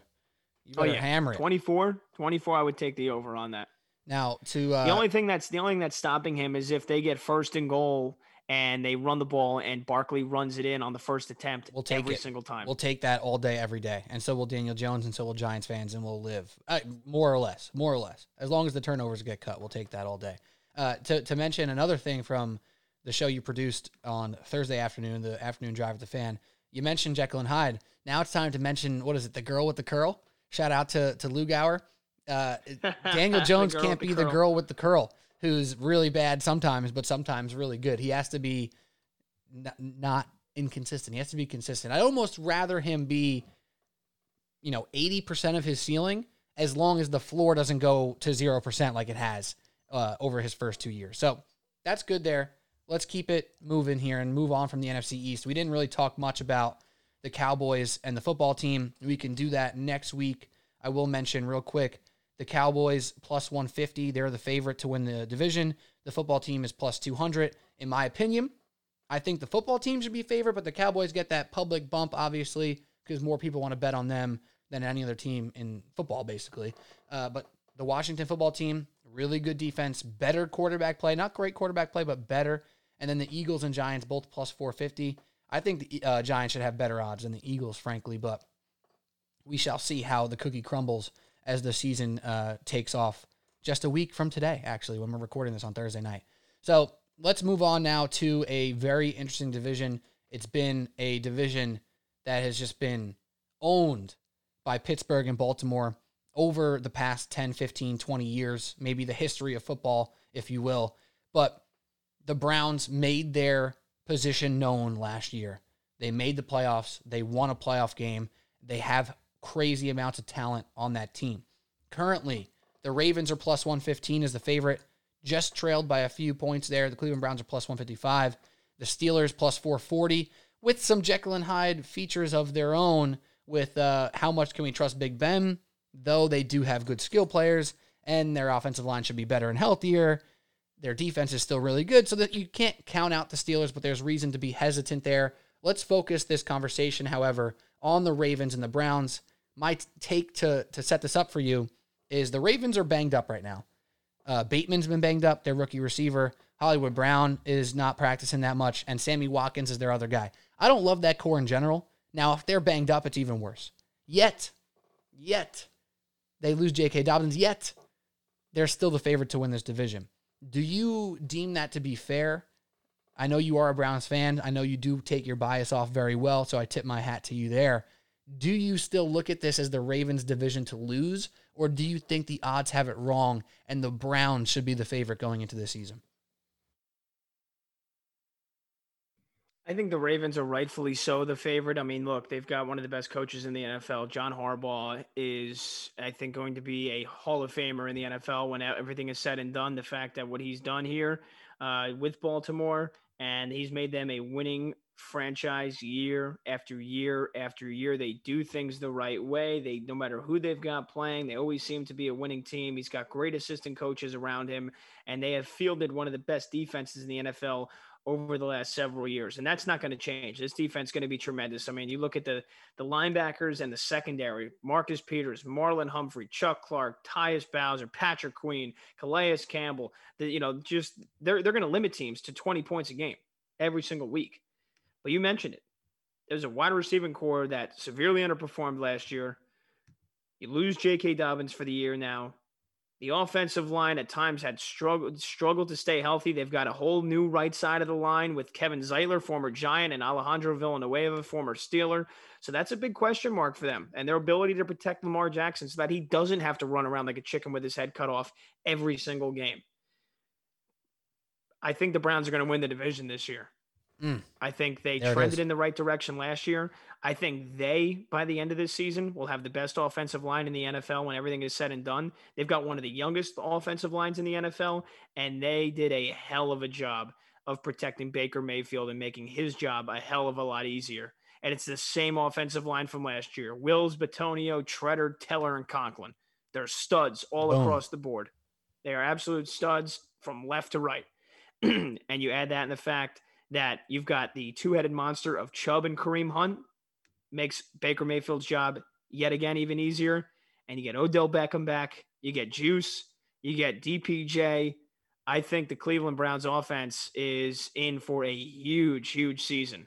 Oh, yeah, not to add that they now have Myles Garrett and Jadeveon Clowney lining up either opposite or next to each other now on the defensive line. Hopefully the secondary can stay healthy because that was a big, I wouldn't say it was a big detriment because the secondary is great when they are healthy, but they couldn't stay healthy. So, but I think you're right. I think there's too many question marks. There's too many injuries. And in the receiving core for the Baltimore Ravens, there's just not enough production for me to believe that they're going to be able to put points up consistently enough to help out their defense. I think the Browns edge out the Ravens and win the division this year. It's hard to argue that. I really can't argue that. My argument against it is that Lamar Jackson is still the best quarterback in this division. And there is some lukewarm opinions on Lamar Jackson with the year he had last year was a down year, obviously from his MVP year, but that offense was still very good last year. They were still top 10 in the league as far as offensive output with the lack of a passing game, with the bad receivers and whatnot. So now they were expecting J.K. Dobbins. Gus Edwards is a very strong backup. He's not the big play, pop one for 50 type of guy, but he is a guy who averages over 5 yards a carry for his career, and he is also a Staten Island born and raised gentleman. So shout out to my guy, Gus Edwards. So the Ravens deserve to be in that position, but man, this is going to be a absolute grueling battle between these two teams. And it's really, really feasible they're both in the playoffs, if we're being honest, right? Whether it's a wild card, whether, whoever you say wins the division, it almost doesn't matter. You can see a path pretty easily for 2 of them to be in the playoffs. And in past, 3 of them to be in the playoffs. We'll see if the Steelers can hold their end of the bargain. I have one more Browns question for you here quickly. When you hear people in the media or your friends perhaps bring up how Baker Mayfield is this system type quarterback who only really benefits from the play action, and they run play action to kind of coddle him and spoon feed him what he needs to be successful. When you hear that narrative about Baker, what is your reaction or what is your rebuttal to that? Because I think it's not completely fair, but obviously, like you mentioned, having Chubb and Hunt and that strong run game really does help, obviously. So what's your rebuttal when you hear people try to crap on Baker like that? I think so many people love to hate Baker Mayfield, and they want him to be a Patrick Mahomes. Like they're forcing him to be a Patrick Mahomes when the Cleveland Browns don't need him to be that. You got 2 incredible running backs. You got a solid offensive line. You're going to hurt yourself. You're hurting your own team if you're going to try and go out there and do more than what is expected of you or do more than what is asked of you. Just do your job. And that's what Baker Mayfield's done. And that has come along with the fast maturity of Baker Mayfield that I didn't think was going to come this quickly. His ability to complete passes at a very high rate last year, limit the turnovers, not make rash decisions, not try to put it on his shoulders to do more than what he's needed to do. And I hate the fucking term game manager. I think it's bullshit. I think if you're a quarterback that knows how to run an offense and knows that you got a good offensive line, a good running back, you don't have to force throws. You don't have to make rash decisions. You can live with picking up 4 or 5 yards on second down and going for a more manageable 3rd and 2 rather than a 3rd and 7 or a 3rd and 8. So I hate that fucking term game manager. And people saying, oh, Baker Mayfield's just a game manager because he's never going to take chances down the field. No, that's a lie. He did it plenty of times last year. I'm pretty sure they were top 10 in the NFL in completions of over 20 yards last year too. So they can throw the ball down the field. Right. But they realize what kind of offense they have and that they don't need to take these big risky chances on offense. And Baker then also can extend plays with his legs when needed to. He tried to do it way too much in year 2. Oh yeah. And then he learned how to be a better quarterback in year 3. So I think a lot of the criticism that comes down on him is just bullshit. Yeah. And it makes me think of 2 guys in particular who are kind of the opposite of that storyline, that narrative. It's Deshaun Watson. Obviously, we don't know who he's playing for, if he's allowed to play, et cetera, but him as a quarterback, he is running around with a chicken with his head cut off, and he's making it work, and he's making incredible plays left and right. Matthew Stafford has done this for years now in Detroit, where he's making incredible throws, and he's putting up great numbers. And no one would ever say that Baker Mayfield is as talented as those guys, and maybe it's not Baker's fault. Because if Matt Stafford had a sound offensive system with a good run game and maybe a good defense for more than once in his whole career, he would be looked at as a game manager from time to time, and that would be a positive thing. Same thing for Deshaun Watson. You don't think they would benefit from having a good system and good run game and good defense around them? And maybe they wouldn't look so damn crazy and make all these crazy highlights all the time if they were just able to be more consistent and more calm, but they have to do so much. So it shouldn't be a detriment to Baker Mayfield for doing what is best for the offense and what is best for the team. And one name you didn't mention, was he the coach of the year last year? Stefanski? Did he win coach of the year? I gotta look that up here. If he didn't win coach of the year, I know he was one of the finalists, and he just deserves a shout out because that offense was absolutely legitimate last year, and it's much to his compliment, really. So another year in Stefanski's system. Yeah. It was Kevin Stefanski. Good memory, Pete. My memory's dog shit. So there you I completely forgot. There you go. Sometimes I remember some stuff. So exactly. Yeah. So it was Stefanski. And look, I didn't even mention him. He deserves a lot more credit too than what he has gotten. And just to kind of hammer home the point too about Mayfield, and I was right. They were 11th in the NFL in completion rate and amount of catches of balls thrown 20 or more yards down the field. So they do take some chances down the field. And they also got Anthony Schwartz, 4.25 40-yard dash. So they got another big game threat too, if he can catch the ball and stay healthy to add to this offense. But, look at much of a slop fest Pat Mahomes and the Chiefs were in the Super Bowl. Right. With their offensive line as depleted as they were. He's running around like a chicken with his head cut off, even more so than usual, and looked like it was just absolute chaos. So, yeah, You need a good system. You need a good offensive line. You need a good run game in order to be a better quarterback. Right. And to continue the talk on the dichotomy of successful offenses in the NFL, let's move to a division that we deemed last year the most stacked division in football before the injuries derailed the 49ers and the Cardinals kind of ran out of steam, if you will, and the Rams and Seahawks ended up being the top tier of that division. The NFC West, yet again, is looked at as top tier. The Cardinals in almost any other division in football would be fighting for a division. In this division, they are the worst ranked team. They have the worst odds to win the NFC West. So let's talk about that. I'm kind of setting you up here because I do know where one of your takes land on one of these NFC West teams. So the dichotomy of these offenses, again, it's Shanahan, who is similar to Stefanski in the sense that they're going to run the crap out of the ball because they have that system in place. They're not going to ask their quarterbacks to do too much. And then you have the Seahawks, who ask Russell Wilson to kind of do everything. And both of those offenses are successful. You can argue what's better, what's worse. Russell Wilson clearly has had more team success when he had the run game, when he had the good system overall. So that's the differences. And then, of course, Stafford in LA and Kyler into year 3 in Arizona. This is a very debatable conference. This is a division where all 3 of those top 3 teams are looked at as Super Bowl contenders. The Cardinals are probably on the outside looking in, but they're still respected around the league. So when you think about the NFC West, is there a team that stands out? Is it the Rams with Stafford? Maybe a sleeper in there? What are your thoughts now on this division that, yet again, is looked at as the cream of the crop in the NFL, who has to beat up on each other every couple of weeks because they have to play each other 2 times each? Yeah, look, I mean, I think any 2 and even 3 out of these 4 teams here can make the playoffs. I think it is the biggest wild card. It is the most intriguing. It is the best division in all of football. And I think in the biggest wild card division in football, I think the biggest wild card team is the one who's going to come out of it.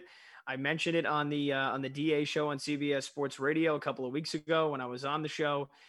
I think the Arizona Cardinals are going to go to the NFC title game this year. Oh, I think yeah. you get There it is. you had a start of an MVP season for Kyler Murray last year. I think he gives you a full 17-game impressive season. I think he lights it up from start to finish. I think he throws for 4,500 yards and 35 touchdowns, if not more. I mean, look, this team got even better than last year on both sides of the football. And what held them back last year was the immaturity of as a head coach of Cliff Kingsbury. I think he has learned from a lot of terrible late game decisions last year that cost them a couple of games. You add AJ Green. I think AJ Green has a chance to have kind of a second career here, kind of a revamping of his career after the last couple of seasons. You obviously have DeAndre. They've got Christian Kirk. Their offensive line got better. And then look, on defense, J.J. Watt. You get, another year now with Marcus Golden in the linebacking core. We know how great that secondary is with Jalen Thompson and Budda Baker and the secondary, the corners that they have. I think this is a very complete Arizona Cardinals team that is going to surprise a ton of people. And I also think the team that is going to underperform the most is Seattle. I mean, I think we're kind of nearing the end of the run of Pete Carroll and Russell Wilson in Seattle, Pete. I memean, I feel like it's been coming for a while now. The offensive line every year seems to be a huge problem.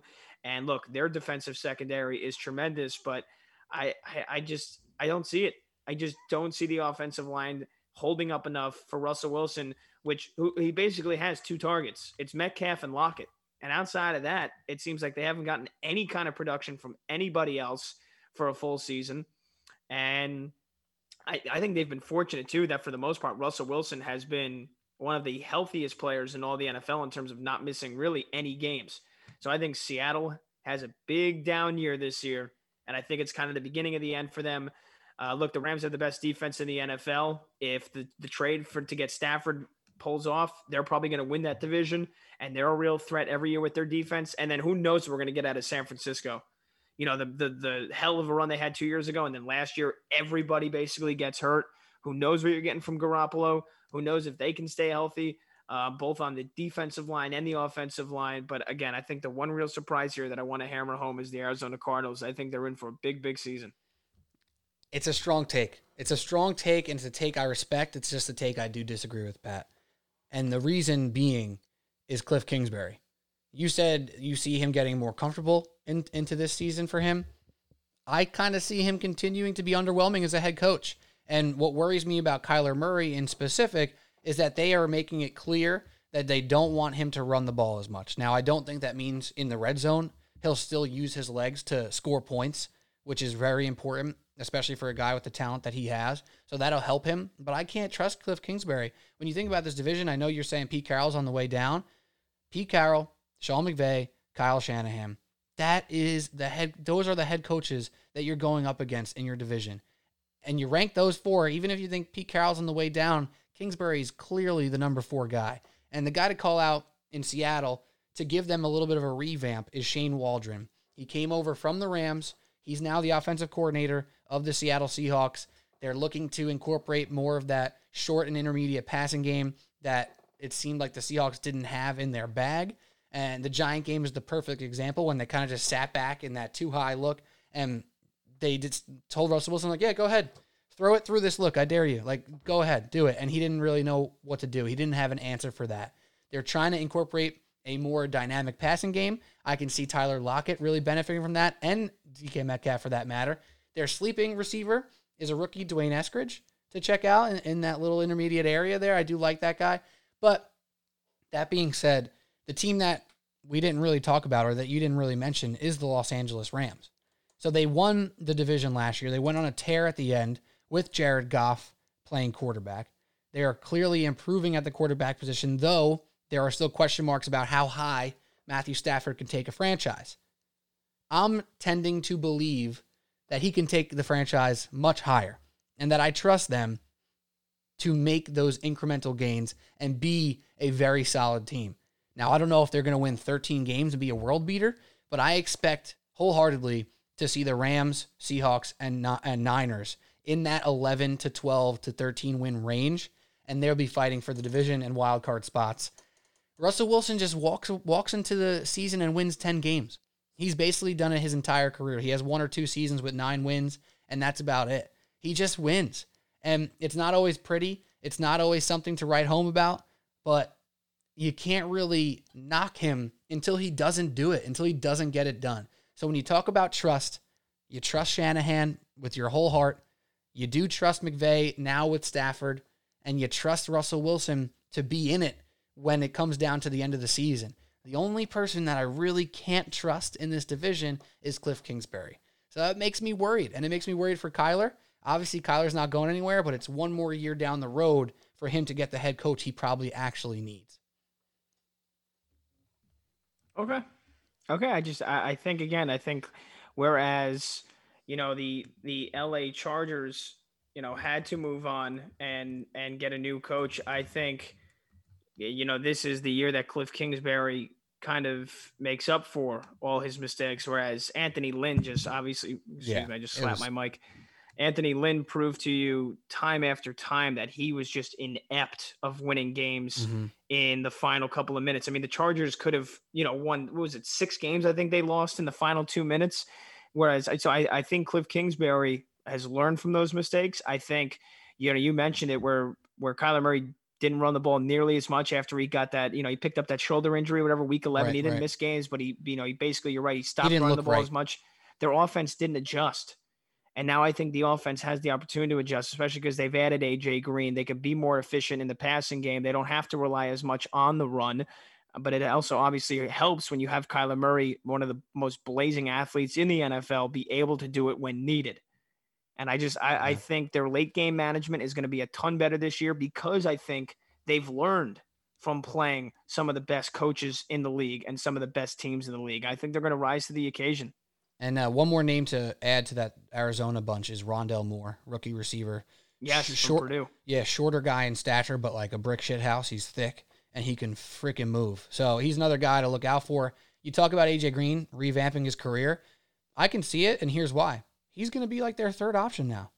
Mm-hmm. He doesn't have to be a number 1 receiver. He doesn't have to be a number 2 receiver. Christian Kirk is one of the most slept-on receivers all the time for the past 4 or 5 seasons. He's consistently a solid 2-3-ish receiver. If Rondell Moore can give him something, they might have some juice. And I think they'll be exciting and in it. You got to see if they can get over that hump as well. Now, unfortunately, we won't talk about the Chargers here because we are getting a little bit lengthy on time. We'll make sure we touch on them next week before we get into week 1. I have one more topic for you, and then I'm going to give you a bunch of prop bets that I like rapid fire after that. So the last topic, we didn't mention the Super Bowl. Super Bowl favorites also works. That wasn't what I was going for, but the reigning AFC and NFC champions, the obviously Kansas City Chiefs and Tampa Bay Buccaneers. We haven't talked about them yet. They are still the favorites to make the Super Bowl. Right now, the Chiefs are plus 250 to win the AFC, followed by the Bills, Ravens, and Browns from plus 550, 650, 750. And then in the NFC, the Bucs are plus 300, followed by the Packers, Niners, Rams, plus 550, plus 650, plus 700. So in very similar positions, heavily favored to win their division. They're favored to make it to the Super Bowl again. So, Pat, I ask you, out of the Chiefs and the Buccaneers, who would you bet your money on? Who do you like more to return to the Super Bowl? Not even to win the Super Bowl, but if you had to pick one of those two to just make it there, who are you picking and why? I think you got to go with the Chiefs. I mean, simply because they have Patrick Mahomes under center. They've got Andy Reid as their coach. They've got a defense that got better, and they've got an offensive line now that is a little bit new in some phases. But again, the Chiefs were winning. Excuse me. The Chiefs were going to win that Super Bowl if the offensive line didn't become decimated by the time the Super Bowl rolled around. People love to forget that. People love to forget they were missing 3 of their offensive starting linemen. And all 3 of them were the best linemen that they had. So the fact now that they're going to be the best team in the regular season, and on paper, they're going to be the best team no matter who they play. If they stay healthy and Patrick Mahomes stays healthy, they're the best team in the NFL. I mean, there's just no way around it. And if you're going to bet on one team to get to the Super Bowl this year, it's got to be the Kansas City Chiefs. And obviously the payout from a gambling perspective is not special, but sometimes you got to bet on the guys who are favored to be there because they're favored to be there for a reason. There still is obviously a positive bump with the plus 250 on the Chiefs. I do agree, and it's because of Patrick Mahomes. It's because of Andy Reid. I'm a little bit worried about the receiving depth here. I have great hope for Mecole Hardman to step into a great role here for himself, to actually put some volume to what we've seen be great home run hits, right? He has great home run hit ability. He's made a bunch of big plays, but he's never been a guy who can, eat up 8 to 10 targets a game and catch 6 for 100, multiple weeks in a row. It just hasn't been in his game. So it's Hill and it's Kelsey. We know what they can do. Clyde Edwards-Helaire, he gets a lot of rap, a lot of bad press, perhaps, because of the hype he had going into his fantasy season last year. He was solid. He got a little banged up, but he was a solid running back. So they got the talent. I'm a little bit nervous that the receiving core is depleted a little bit, but we've seen Mahomes do it with Demarcus Robinson and what's his name? Byron Pringle. Is that the guy's name? Yeah. There's all sorts of guys he's getting it done with. Not worried about that. The one thing you got to say about Tampa Bay, though, they're taking their Super Bowl team and they are just running it back. They have everybody back. Mike Evans, Godwin, Antonio Brown, Gronk. They got the running backs, Ronald Jones and Fournette. Probably going to be a solid 2-headed monster. That's why no one likes those 2 guys in fantasy, because you don't know game to game who's going to hit. And last year, both of them hit in different times of the season. And the defense was fantastic last year. So there's a reason they're both favored to still make the Super Bowl. But when you really bet on it, when you really got to pick one, you got to pick Mahomes and Andy Reid until proven otherwise. Until proven otherwise, you just got to ride with them every single year. It's boring, but the boring pick tends to work. It just does. Yeah, and I think for the fact too, I mean, you talk about like late season runs where like a group of a team just plays out of their mind. Like they just go invincible for a 6-7 game stretch. That was the Tampa Bay secondary. I mean, guys like Carlton Davis and Jordan Whitehead and Sean Murphy Bunting, for the first half of the season, they were terrible. Horrendous. I mean, they were getting torched in the air. They were one of the worst secondaries in the NFL. And I was saying, like, this team's going to, like, that's what's going to prevent this team from winning the Super Bowl, is how bad that they can easily just get burned in the air. And then all of a sudden it was like from week 14 on, they were like, their secondary was like the best in the NFL, causing turnovers. They were getting picks, interceptions every single game. I think they were the only team, what was it, in the last 20 years to have a turnover in 7 or 8 straight games to end the season, and it was all from the secondary. I think you get a regression to the norm with guys like that for the most part have been very average players at their position in the NFL. And again, you get another year older for Brady, another year older for everybody else on that team. Look, I've loved Brady defying the odds for as many years as he has, as much as anybody else. Sooner or later, Pete, it's gotta come to an end. I know, but we've been saying that for I mean, 8 we years. say this every year. Literally for like 8 years. Like, it's ridiculous. And another argument for the Buccaneers, last year they started off slow, and it makes sense. They had no camp, a new quarterback, new system for Tom Brady. It's spectacular that he did what he did, that he actually pulled it together and got that offense to where they were going into the playoffs. It truly is, it's remarkable. And you can't say enough about it. But again, you got to pick Patrick Mahomes, right? I guess. I don't know. I don't even know. It's tough because there's not really reasons to hate the Buccaneers right now. But I do agree with you. Is Antoine Winfield the Buccaneer? Is he the safety for them too? He is being talked about as well as a second-year guy who showed signs last year and might just be a world breaker, a world beater coming into year 2. So, all right. Yeah. And that's why I didn't mention Winfield. That's why I mentioned the other 3 guys. Because he's actually a stud, right? Yeah. So real quick, the over/under for the Chiefs is 12.5. It feels so low. And the over/under for the Bucs is 11.5, which feels so low. There's 17 games this year. The over for the Bucs has a -150 vig. Sneakily, though, for the Kansas City Chiefs, the under 12.5 has the vig. So maybe Vegas is saying, the Chiefs, they're just going to get ready for the playoffs. They don't care about winning 14, 15 games. They just need to be where they need to be and move on. They just got to watch out to see if those Chargers don't all of a sudden pop off and win 13 games, mess around and win 13 games. So we'll see what happens there. And now, Pat Boyle, I got some prop bets for you. I do. Are you ready for this? Let's hear it. I went haywire. But really quickly, I would take the over on the Buccaneers. They've got the 26th weakest strength of schedule this year. They're playing teams that have a collective win percentage of 470. So they're basically playing a sub 500 strength of schedule this year. I would take the Buccaneers to go over 11.5 if you're going to bet out of those 2 teams. And that's a sneak peek, perhaps, to our episode next week where we talk over-unders. Now, real quick, actually, before we go to the prop bets, you said you like the Chiefs more likely to make the Super Bowl again than the Buccaneers. Give me a inside look at maybe who you think would make it for the NFC. I know you mentioned the Cardinals might win that division, but maybe the Packers. Obviously, those other NFC West teams are available.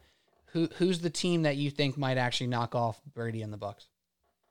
I think the Arizona Cardinals can do it, or the LA Rams. I think whoever comes, the 2 teams that come out of the 2 best teams out of that NFC West are going to be the teams that do it. I think Green Bay again. That's a track that's coming to the end with Rodgers. This is his last season. You know, they've gotten, it seems, so close every single year. They haven't been able to do that. So just for whatever reason, I just don't think the Green Bay Packers are going to do it this year. I think it's going to be the Arizona Cardinals as this surprise team for everybody, or it's the Rams now with Stafford, and another year under McVay is finally the year they put it all together, especially with how just incredible that defense is. Yeah, I love it. And I'm riding the Rams. They're plus 1,600 to win the Super Bowl. They're plus 700 to make the Super Bowl. So I'm riding there with you. So let's move on to these prop bets. I went a little cray-cray. I just went ham today, and I looked at a bunch of props, and I marked down all these ones that I like a lot. So all these futures, let's start in Tampa Bay with a guy who I'm arguing should be looked at as a true number 1 receiver for obvious reasons. Yet he might be the number 3 on this team. If I told you, Pat, that Antonio freaking Brown was the leading receiver on the Tampa Bay Buccaneers, would you be shocked? I mean, if he can stay out of trouble and not be a scumbag, then yeah, I wouldn't be shocked. But we'll see if that's actually going to happen. That's a fair point. Okay, so 2 prop bets for Antonio Brown that I love. First and foremost, over 5.5 touchdowns for Antonio Brown. 17-game season. I'm going to keep reminding you of that when we talk about these season-long futures and the prop bets.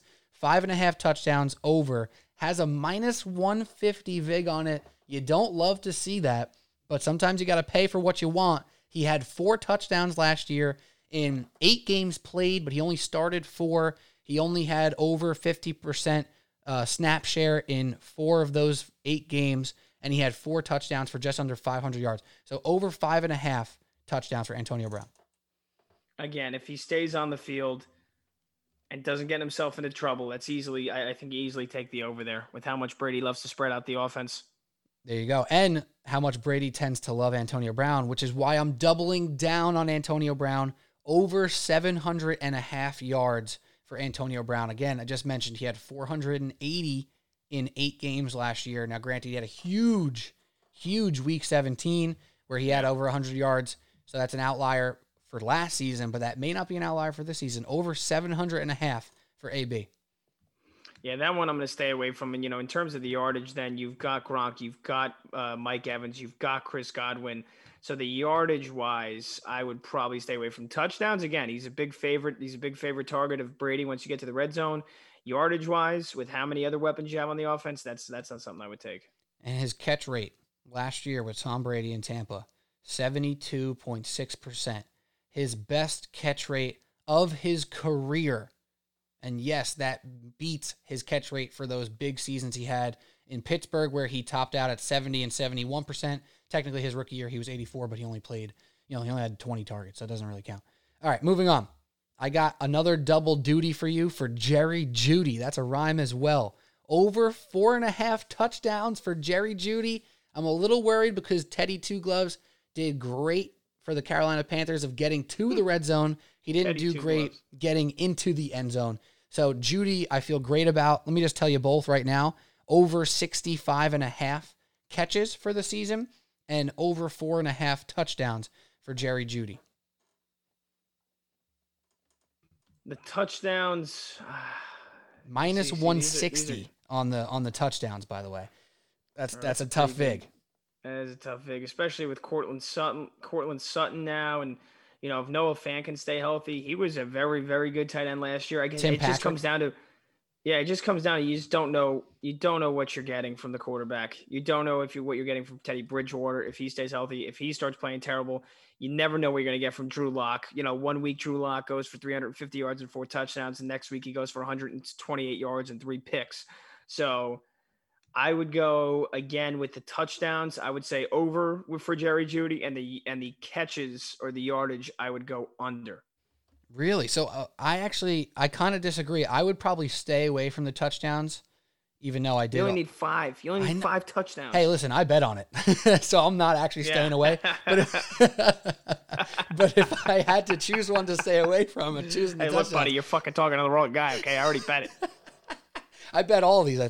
Perhaps you don't need to persuade me. But if I had to choose one to delete right now, it would be that one. But the 65.5 catches over, that's only an average of about 4 catches per game. Now, last year with Drew Lock as the quarterback, he had a 46% catch rate. That is horrendous. Now, Teddy Bridgewater didn't get in the end zone a lot, but he carried Robbie Anderson and DJ Moore to very successful seasons as far as catches and yardage. So I'm feeling good about Jerry Jeudy in 16 games last year, 850 yards, again on that 46% catch rate. That's terrible, and 3 touchdowns.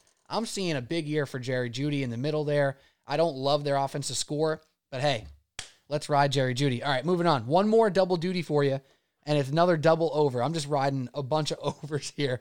That's going to obviously play out well. Logan Thomas, tight end for the Washington football team. He nearly has a wide receiver level target share. He also is at 4.5 touchdowns on the over-under, and he's at, where's my number here, 600.5 yards for the over-under. And again, 17 games for Logan Thomas. What do you think about those 2 overs?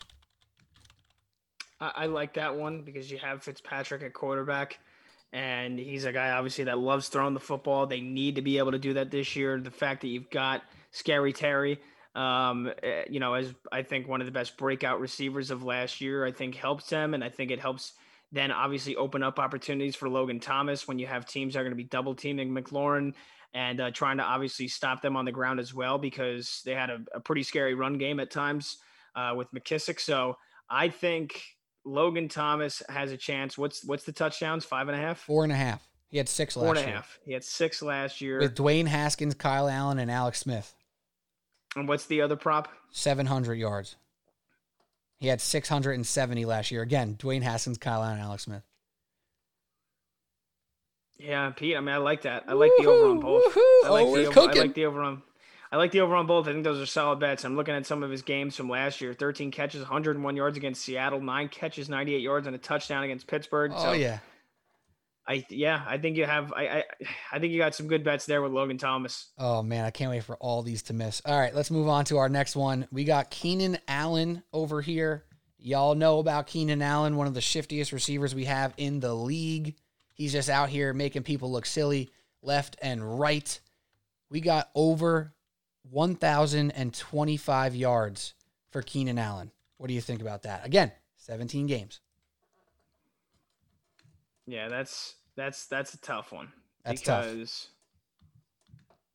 tough. So I'm looking. I'll give you what you're looking up right now. In the 3 years before last year, where he played 16 games, he basically had 1,200 yards or more. Exactly, and then last year he played 14 and had 990. And we have an extra game this year, another year for Herbert. It's a little bit risky because Herbert might spread it around more. Mike Williams should be healthy again. Eckler should be healthy again. But Keenan Allen has proven 1,000 yards ain't that much for him. Yeah, he's so consistent too, and he's been able to stay healthy for basically his entire career outside of basically 1 year. So the yardage, I'm always so skeptical of the yardage. See, you know what's funny is I feel sometimes less skeptical of yardage and more of touchdowns because touchdowns are like kind of random sometimes for receivers. Like receivers who are awesome. Like I tweeted this out today. George Kittle has never scored more than 5 touchdowns in a season, which sounds insane. Right? But like sometimes players have a knack. Sometimes you just get some big plays in a year. I don't know. So in yardage wise, Keenan Allen has gotten well over 1,000 3 of the last 4 years and got 990 last year. Yeah, I'll go with the over with the yardage. Again, so too, because you don't get your money back if a guy gets hurt. No, you do not. Guy gets hurt as long as he plays a game, I think you're out. Yeah, misses 7 games of the season, you don't get your money back. So that's also, obviously, you have to take that into consideration with everything. The fact that Keenan Allen has stayed healthy for basically his whole career, though, I'll go over with the yardage. And the touchdowns was what? How many? I didn't do touchdowns for him. I could Also just yardage? Yeah, I didn't double down on everybody. I'm not that big of a psychopath. Not that big of a degenerate. All right, yeah, no, I like that one as well, Pete. I mean, I think you obviously did your research here. You studied, you crunched the numbers. I like the over on the Keenan Allen yards. And there's always the regression. Like, yeah, he's been healthy his whole career. Clearly, he's not going to be healthy forever and ever, right? He could get hurt. Of course, he's not the biggest guy, but he's so shifty. I just love watching that guy run. Yeah, I mean, look, if you lose a bet because the guy missed 5 games, I mean, that's just fucking bad luck. You just wear that one and you move on, to another wide receiver over pick. 1,000.5 yards, 2 years in a row, hitting that mark. That's Seattle's own Tyler Lockett. I just mentioned how they got the new offensive coordinator out here. More intermediate pass game. More short pass game. That should feed right into Lockett. Of course, he got the big playability. 75% catch rate last year, which doesn't come close to his 81% catch rate just 3 years ago. Over 1,000.5 yards in 17 games, assuming health, for Tyler Lockett. Yeah, see this one I'm not going to let you persuade me with all your numbers that you throw out. I'm going under on this one because I'm looking at Lockett's numbers. He's only put up 1,000 yards twice and just made it. And it was just, what'd you say? He just made it. Yeah, and that was both in the last 2 seasons. I think Metcalf gets even more attention this year. And again, I just don't think Russell Wilson. I think Russell Wilson has a down year. I think this offensive line continues to hurt them. And look, we know Tyler Lockett is always good for like a 200-yard game once a year as well. I mean, he did it last year. I'm looking at it when he had 15 for 203 touchdowns against Arizona. That was silly. Outside of that, he basically kind of just gives you, it's like 60, 70 yards a game. I don't know if he's going to have that big game or 2 big games this year.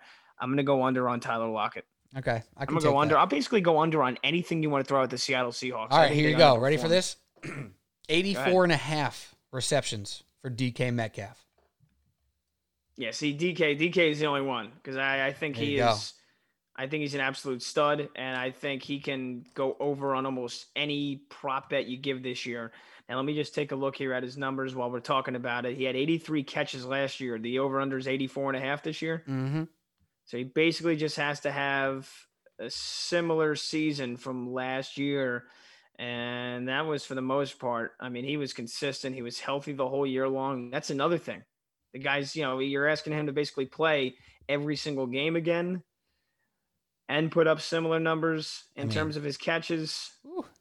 I mean, again, I just think they're going to rely on him so much. I'll go the over for the catches. Yardages and touchdowns, I probably honestly would go under for Metcalf, but catches wise, I think he's going to get targeted 13, 14 times a game. Yeah, I agree. And that's why I went specifically with catches for Metcalf, because I don't know, he's a freaking brick shithouse. I mean, seriously, can you even imagine this guy getting hurt now? Watch, he'll break his fingers, 3 of them in the first week or something crazy. But I don't know. Something crazy going to happen. But over 84.5, I love it for DK Metcalf. Let's move off receivers for 1 second here, finally, right? Here's a good one. I really like this one. Over 3.5 rushing touchdowns for Trevor Lawrence. How do you feel about that one, Pat? Over 3.5 rushing touchdowns. I'll tell you what, I think it's bolstered now that the fact that Etienne's out for the whole season. So that's going to – but then again, James Robinson was such a stud last year. He was. James Robinson was a good player last year. So why you think about it, why you mull over that, I tend to think that younger quarterbacks, especially in the red zone, something that Daniel Jones has not been able to do, will rely on their feet to sneak into the end zone. I went through this a couple weeks ago on the pod. Guys like Jared Goff ran for 4 touchdowns. Justin Herbert last year, which is a great test case for Trevor Lawrence here. He ran for 5 touchdowns last year. Josh Allen can run for 8 touchdowns any given year. Obviously, we're not going to talk about Lamar. That's not Trevor Lawrence. But Trevor Lawrence can move. And I can just see him, on that 12-yard line, 8-yard line, drop back and be like, oh, there we go. Off the side. Boom, touchdown. And 3.5 is a very manageable number. I think he can get 4 or 5 this year running in him. Yeah, that's tough. I would not bet that one. It's a psycho bet. It's a psycho bet to make. That is a psycho bet. I like the reasoning that you say that. And he had 9 touchdowns, and he had basically 10 touchdowns each on the ground last 2 years at Clemson. I mean, totally different game, right? Going from the college to the pro level. But yeah, I honestly, I think he's either going to get. I think that's one that Vegas probably will nail. He's either going to get 3 or 4. Or 4. Yeah.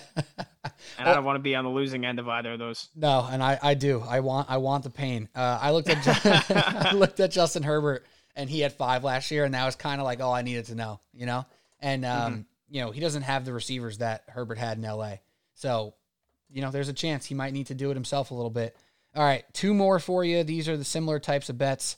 These, sound a little crazy. It's hard to get your head wrapped around the math. But Aaron Jones, over 1,400 combined rushing and receiving.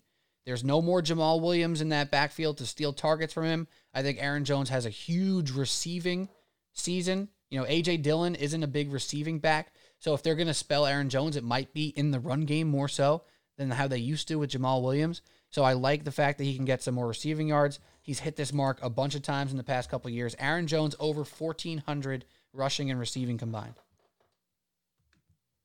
Yeah, I like that one. And again, I'm looking at his numbers. He basically kind of was right on the mark, a little bit over for that the last 2 years. One more game. Got to remember. I mean, that is true. I mean, that's huge. If you average 80 yards a game, I mean, that's a huge difference. And he averages over 100, really. Oh, not over 100, but he averages right around 100. So I'm just trying to think. Crazy. You mentioned it, with A.J. Dillon, he should be the clear-cut number 1. It just depends on how much, Rodgers is going to obviously throw to the stud core of receivers he has with Adams, MVS, Lazard, Cobb, Tunyon. Right. I don't know. Unless all those guys are covered, I don't think there's ever really a reason to throw to Aaron Jones on 3rd down. Yeah, I mean, Jamal Williams got a lot of action last year as a receiving back for them. That was basically my thought. Jamal Williams is gone. I expect more passes for Aaron Jones. That's why I also targeted him where I had a chance in fantasy. As well, but it's a risky one. I'm not going to act like it's not, these are all I feel like, I mean, it's one obviously where you lay out the numbers, you mentioned Williams from last year. It's one where you feel like it should hit, and on paper it does hit, but I don't know. I feel like the rushing yards, I would definitely take his rushing yards probably if it's a good number. But rushing and receiving, that's something I'd probably lay off of. Gotcha. One more similar ilk, and then I have one last one for you. Antonio Gibson. You mentioned J.D. McKissick before for the Washington football team. I'm going Antonio Gibson. I think a breakout, huge, awesome year for him. 1,300 rushing and receiving. It sounds lofty, but he's a guy who should be involved at all phases. He could be a 3-down back for them. Obviously, McKissick will get his fair of looks as a pass catcher, but I just think Gibson had an awesome year last year and has a chance to break out this year. Yeah, and I remember when he torched Dallas on Thanksgiving too. I mean, that was when I was like, "Holy shit, this run game for Washington's pretty solid." But there was too many times. I mean, I'm looking back where he was just an absolute non-factor in terms of catching the football, especially after the second half of the season. Like I'm looking at the last with Alex Smith, yeah, the last 3 games: 3 catches, 8 yards, 1 catch, 6 yards, 2 catches, 4 yards. Again, you got a new quarterback with Fitzpatrick, so the offense should be improved. But again, that's something where if you give me his rushing yards, if it's a decent number, I would probably go after it. But again, rushing and receiving together, probably something I would stay away from. What's the number? 1,300. 1,300. What did he rush for last year? He had 795 rushing yards, 247 yards in the air. All right. So I could see him getting to 1,000 rushing this year, and if he's around the same, he's pushing the limits. Yeah, again, I'd probably stay off that one. Very fair. Very fair. Again, I'm a psychopath over here. So here's the last one for you. And I don't usually bet on MVP. It's not something I particularly enjoy. It always tends to be like a top 3 quarterback that's expected to win. So I just tried to find a guy who wasn't looked at as a top 3 MVP favorite. And this guy is a recent MVP, which makes it a little bit harder to, understand or think about him feasibly as an MVP candidate, but here's my case. Lamar Jackson, plus 1150 for the MVP. If the Ravens, with the depleted receiving core who's banged up and just not that talented in general, if he still throws for 30 touchdowns, he throws for 3,000, 3,500-ish yards, he rushes for 1,000 yards, he rushes for 10 more touchdowns, and this team just goes 13-4 or 14-3, whatever it may be, there's a case where it's undeniable. And all the hate on Lamar Jackson, not hate, but like all the things, the league's going to figure him out. Oh, their offense took a step back this year. And he just goes out and dominates and wins the division and wins 13, 14 games. And they're sitting with a home playoff game. I can just see it coming back again to Lamar Jackson being undeniably the most electric player, most productive player in the league. And that's my case. That's my only long shot MVP. It's a long shot. It's plus 1150. Obviously, you're not going to expect much, but there's my pick. Yeah, I think this is a year where it's either going to be chalk in terms of it's either going to be Mahomes, Rodgers, or Josh Allen. If it's not those 3, though, I'm going with a guy that I've been so bullish on since he got drafted. Do it. Rookie of the year. I think with the weapons he has at his disposal, a new head coach, could be undershadowed playing in the own division with Mahomes. But if he continues to trend upwards, there's no reason why Justin Herbert can't win the MVP. No reason why. I'm seeing, I just looked up the odds here. I don't know if we got the similar ones here, but I'm seeing plus 2,000. Yeah, no, I gotta bet this again on another website because I have FanDuel up in front of me, but I bet this on a different site. And that was 1150. What do they have Herbert as? Lamar's plus 1,700 on FanDuel. I got gypped. Damn, you got him at plus 1,100? I'm getting back into FanDuel, and I'm doubling down, baby. Let's go. Yeah, ditch your offshore books. Who's offshore? Not me. Justin Herbert plus 2,000 is also a nice bet. I love that. Plus 2,000 for Justin Herbert. I thought you were going to go Kyler Murray. I'm not going to lie. Yeah, I mean, I don't think that's a terrible bet either. I think the most popular bet's obviously Mahomes Rodgers, right? That makes sense. Josh Allen will be probably the most hammered MVP pick. After that, he's ranked 4th in odds on FanDuel, plus 1,300. Another popular one will be Dak Prescott, plus 1,700. And Lamar's right in that range. He's tied for the 5th best odds. And I don't know. I think it's a little bit crazy, but just crazy enough to where it's like, oh my God, the Ravens only have 3 losses. They're 14-3, or they're 13-4, and like, holy shit. You can obviously see it if Baltimore has success this year, it's obviously going to be attributed to everything that Lamar does. Exactly. And he did it 2 years ago. There's no reason why he can't do it again. Whereas Dak Prescott, he may throw for 4,500 yards, but if Zeke rushes for 1,400 and 12 touchdowns, that's going to hurt his case. Baker Mayfield, I'm seeing on this list. We talked about all the guys around him, the run game that could help him out. Herbert, Jackson, if those teams boom, they're why. That's why. So I love that. Those are the 2 guys. I'm going to throw a shekel on Justin Herbert too. I'm feeling crazy out here. Oh yeah, baby. Let's go. All right. There we go. That's it.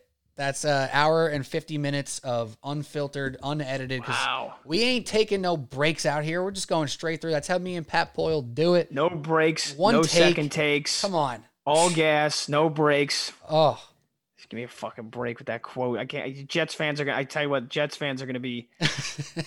I can't wait to revisit this. I can't wait to revisit how the Jets are doing a couple weeks into the season. When everything that can go wrong does go wrong, Zach Wilson gets hurt, and you got Mike White or whatever the hell his name is playing quarterback for this team. No. Who the hell is their backup no. quarterback? I don't even want to know. I don't know who it is. It's some no name. I'm telling you. The delusional Mets and Jets fans, they're like the worst fan bases. I don't know why that just got such a thorn in my side right now. Oh, God, that's so funny. We were doing so well, Pete. We Hour were. and 50 minutes. That's amazing. That was a great episode, White. Pat. Mike White. It was a great episode. And no breaks, man. All one take. I love chopping it up with you, dude. I feel like we could talk about anything. So I'm excited for a whole new season of football. They should give us a podcast on the Fan. Let's go. Come on. Let's talk to David.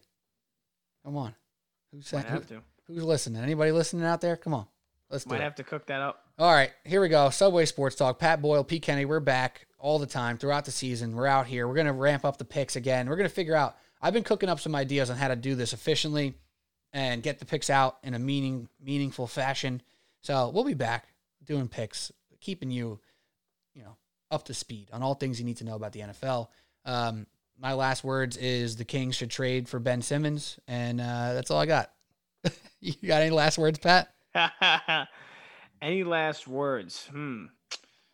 Any last words? No, I'm just gonna stick by my sleeper pick of the year, Arizona Cardinals in the NFC title game. There we go. I love to see it. This is Subway Sports Talk. We're back, better than ever. Cheers, y'all.